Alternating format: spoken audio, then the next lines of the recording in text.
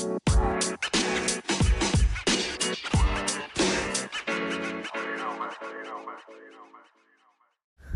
right, everybody, welcome back to the podcast. Welcome back to Theory and Theology. Today we are back with another episode about the Crow Reservation in Montana. So this episode will be covering the topic called residents. So people who live on tribal lands. Now, whether or not these are tribal or non-tribal people, this is what we're going to be talking about.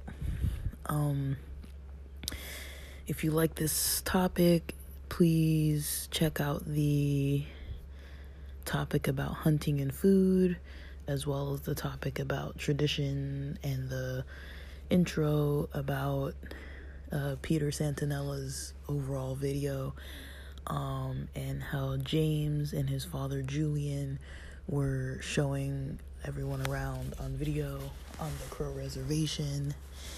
I think they started in Hardin, Montana,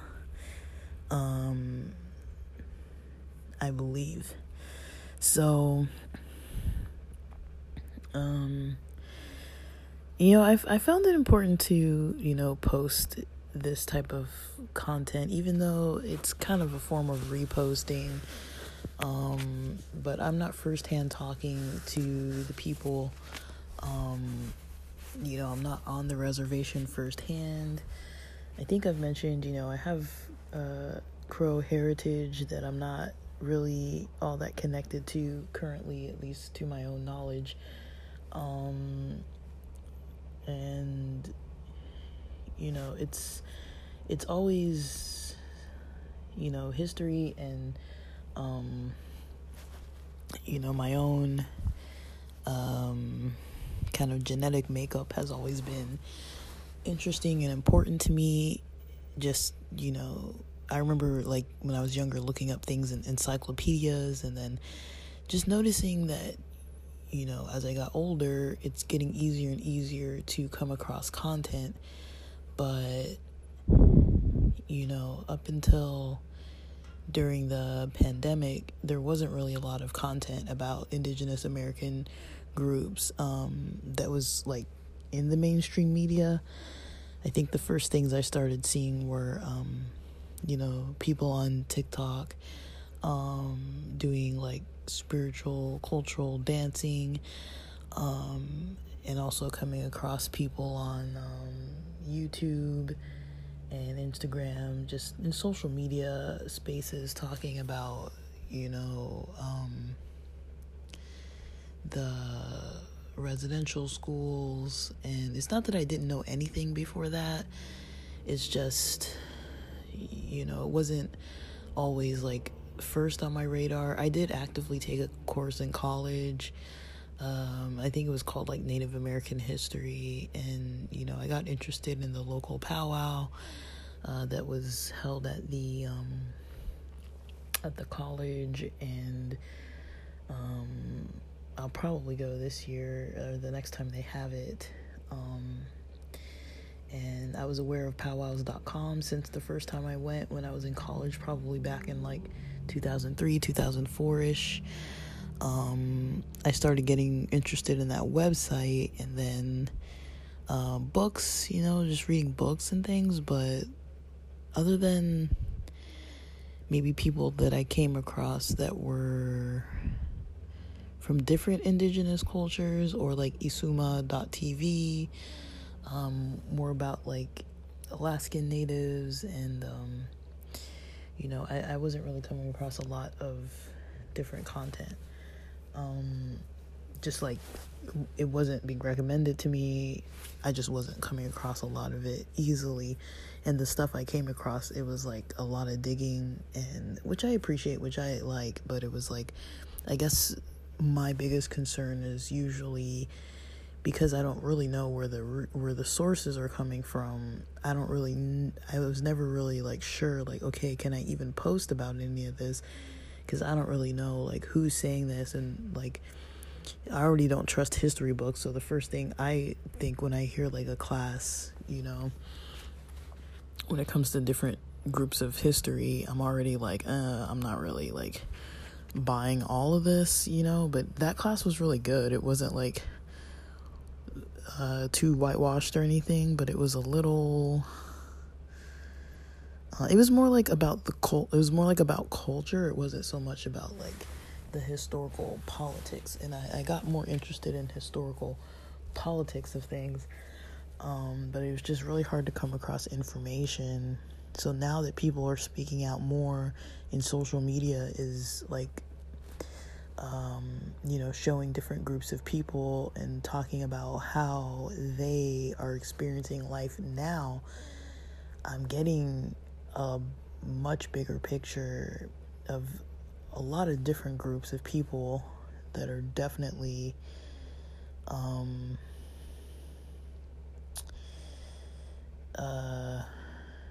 have been, I feel like there's been an attempt to silence these people and an attempt to make it so their stories were not known.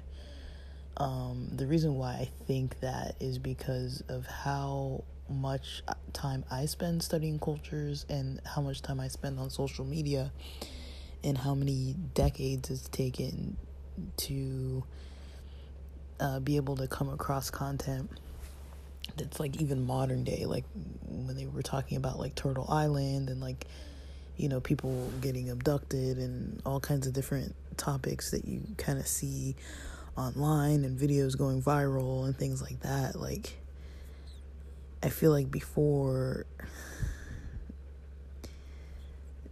there wasn't maybe a lot of that content being pushed or being made known, or maybe it was being hidden. Algorithms have the power to do that. So let's get into the actual topic. When we're talking about residents on the Crow land, James referred to it as checkered, meaning that, it's not all like the tribal people live right here and then the non-tribal people live on this side. It's a combination of people living next to each other, like, maybe there's a couple ranches and a couple houses and a couple trailers, and some of those will be tribal people, some of those will be non-tribal people. But there is some controversy with non-tribal members on reservation land. So they mentioned that reservation tribal lands can be owned or leased by non-tribal members, as well as by tribal members. And a lot of lands were sold at the 1800s prices, the prices that the lands would have cost in the 1800s. Those prices were used for the non-tribal people to buy the lands, and the lands that were being sold had auctions that were hidden from the Crow tribal people. So this goes against what's called Native Crow preference laws. So basically, when the Crow tribal people were trying to buy the land, it usually isn't offered as cheap as those prices from back in the 1800s at that ultra reduced price. And also with Native Crow preference laws, the Crow tribal people are usually supposed to be notified about the auctions so that they'll have the preference. They're supposed to be able to know first. But there's a lot of red tape, it sounds like, either the auctions being hidden from the Crow tribal people, or there's red tape to, being able to get the lands at those prices, even if they do know the price rates aren't really the same. If you think about the current housing crisis with price ranges, everything now in 2022 costs so much more than it even did in 2019. And so with inflated rates, if you think about prices from the 1800s, I don't even know what the heck, I don't even know what 1800s prices would be, but I remember when I was a kid, from what I remember, even in the 90s, a postage stamp used to cost 25 cents. I remember when gasoline wasn't even $1 yet. And so if you think about most things being about 4 times more than what they used to cost even in the 1990s, I don't know. In the 1800s, that's way before, so I can't even imagine. So when non-tribal people own tribal land, there creates other issues, such as not allowing the Crow to hunt on the lands that were leased.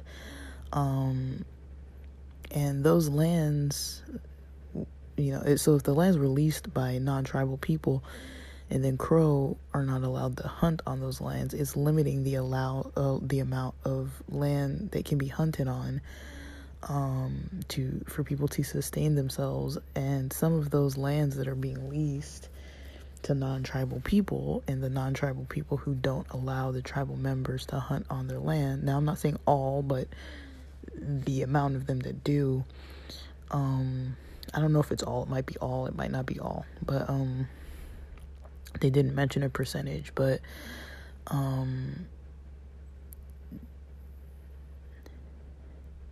those are traditional hunting areas, and they're leased or purchased by non-natives. And then when you think about businesses, there's what's called unrestricted fee lands. So those are, so with unrestricted fee lands, what happens is a non-tribal member can do whatever they want to do. So there's an example that we'll talk about later on, in another episode, where there's a non-tribal person who has a business property on tribal land, and because it's an unrestricted fee land, they're able to have this business of, selling fireworks. Now, in the state of Montana, there are certain types of fireworks you're not allowed to have, but because it's unrestricted, these non-tribal people on tribal land are able to use that unrestricted aspect to sell whatever they want to sell, do whatever they want to do. And they mentioned that there's a difference between non-Crow versus Crow owning lands, and there's a stricter process for Crow to own unrestricted fee lands. So there's a stricter process in place. If a Crow wanted to own a certain land and make a fireworks stand, there's a lot more strict rules for the process that the Crow have to use to get the land. They mentioned that there's some old rules. We'll talk about this later too. There's some old rules about how, it sounds like there can be like a 15-year process where someone has to prove, in quotes, they're a good Indian, that they know, about business, and they know how to, do what it is that they're gonna do, versus, someone else who just comes in, non-tribal person, anybody from any other place can just come in and just start using the land to do things that wouldn't even be necessarily legal in the state itself. That's why it's called unrestricted.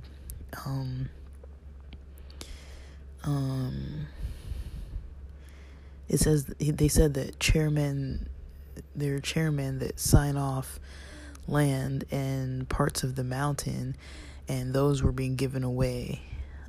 So it's making it so that some of the crow rights are being reduced because of some of the hunting rights being reduced. Some of the amount of available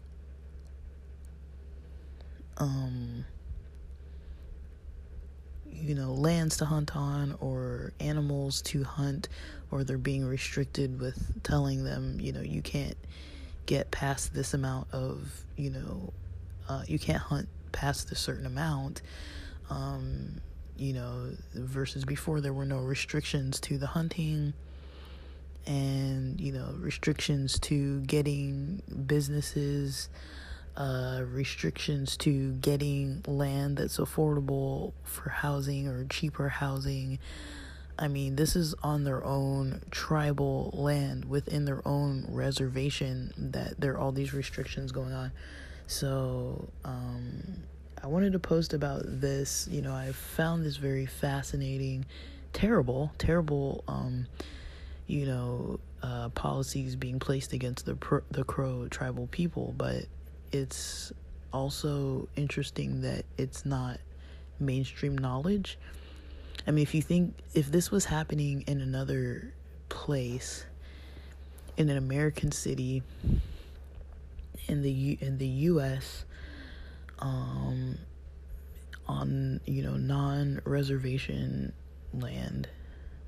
Now, I understand with history, all the land is indigenous land.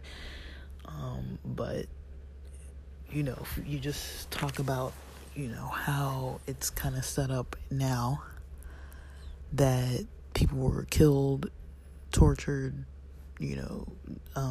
experienced a lot of hardships, difficulties, different methods of being killed and exterminated, basically, systematically, as well as other ways.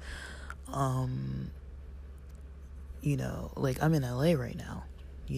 This wasn't always just, American people living here. There was no such thing as an American at a certain point. So it's kind of like, okay, if I think about LA, let's use an example like South Central Los Angeles, right? So think about South Central Los Angeles. There are multiple races that live there, but let's just think about modern day. If it was South Central Los Angeles, and I'm just trying to like play this through my mind, so I mean, it's not the same scenario, but I'm just trying to think it through in a way that, might sound more relatable for people. Take a city like South Central Los Angeles, predominantly black in a lot of places in that city, right? If you think, if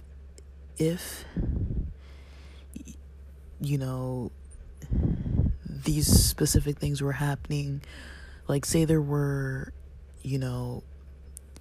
people who were not from South Central, that they notice if it wasn't a black person that's not from South Central and wants to own land, they could do it.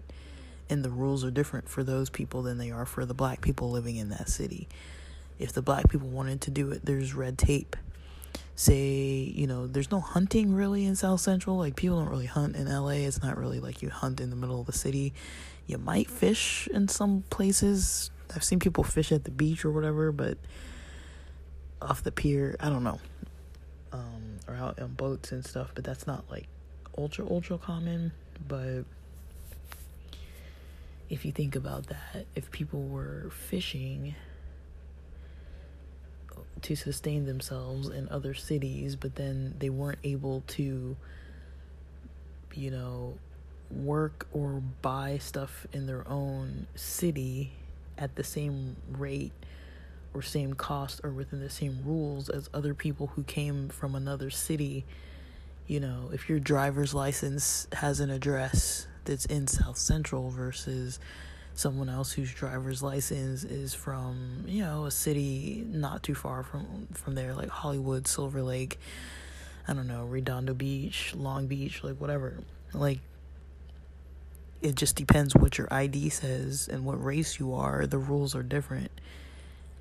I mean that is true as it is, but it's like there aren't really laws in place about it. It's kind of like the system's set up that way, but also, it's disguised as a form of as equal in South Central. But yeah, I'm not gonna get into the whole thing. But if you think about it just that way, if your ID and your race allowed you different privileges in a city that you weren't even in, that you could go there and get some advantage over a different race and resident status, that would not be okay. Even if you weren't that race, even if you weren't a black person, even if you were, Japanese or Chinese or a white person, you'd probably be like, oh wow, the black people who live in South Central aren't able to buy houses at a cheap rate. The rate is inflated for them. They're not being given, the same rights at all, or, like you would notice it and most people would be like, what the F, like, how is that even like a thing? But I mean, for some reason, I guess it's allowed on a reservation. I don't know why it's allowed. I know that, I'm trying to understand more about what they keep mentioning about tribal government. The structure of the tribal government, kind of how it seems like a corrupt system from what I'm gathering. And it seems like everything trickles down from there, because the tribal government is pretty much controlled and controlling what happens on the reservation, to my understanding. But the tribal government is controlled by the U.S. government. Like, they tell the tribal government what is allowed. The tribal government isn't able to just make up their own tribal laws for their own reservation and stick to it.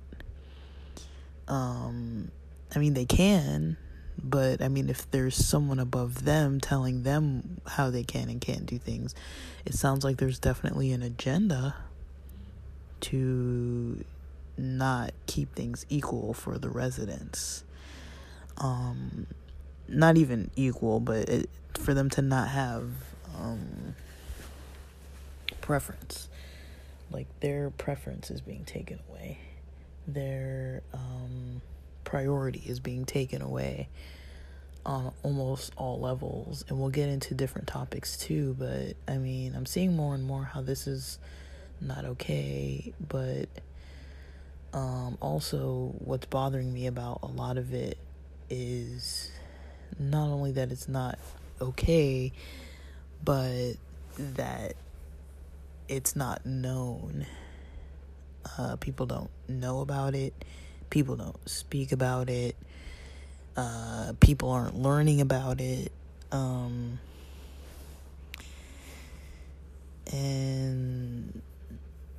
it could happen to anybody. It's easy to be like, oh well, at least it's not me, at least I'm okay. But as a black person, I don't really say that too much, but I have my own set of privileges as it is, for sure. But You know, it's some pretty heavy stuff, some pretty deep topics, some pretty I don't know, to me it feels pretty one-sided. Like I try to take a pretty open-minded stance on things. I wonder what the non-tribal people's viewpoints are, even though I almost don't want to know, and I almost don't want to try to justify what they do. Like, I don't see anything wrong with tribal people wanting their own lands and wanting everyone who's non-tribal to not have the same privilege or more privilege than they do on their own reservations. I don't see anything wrong with that, you know, because I mean the cultures have gone through so much. Like, I mean, we could always argue, you know, people can always argue, okay, that's how war is, you know. But, you know, when wars happen, you know, and different people come in and conquer and take over and all that kind of stuff, like, I don't know. I think that there does need to be some kind of limit to what you can do.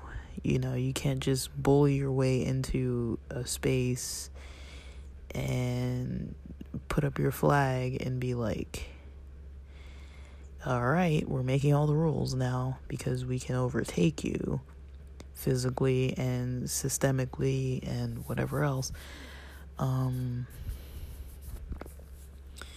But I know there are people who believe otherwise, so it's like, how do you even get, you know, people to even see eye to eye on like how to treat these types of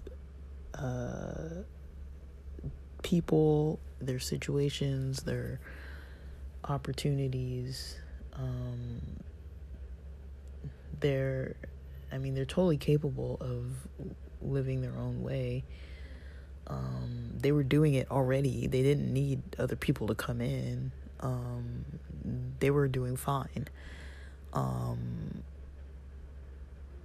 You know, and, you know, I think about it because, you know, another part of my heritage, the majority of my heritage is from, you know, indigenous Africans, which it's like, okay, like,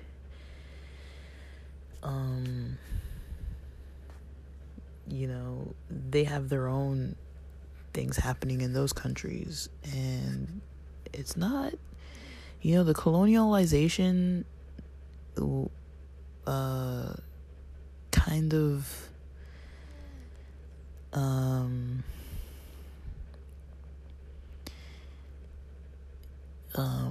is just something that, you know, I know that I benefit from it, but at the same time I have a hard time fully agreeing with all of it. Like, it definitely has its luxuries to the structure of things, but, you know, there's also its disadvantages. So and it can kind of create problems, a lot of problems, to have that as like the only method of thinking, the only way to try to do things, that everybody in the world needs to kind of live like that, you know, is kind of crazy to think that way. I like diversity. I like that people have differences. You know, it's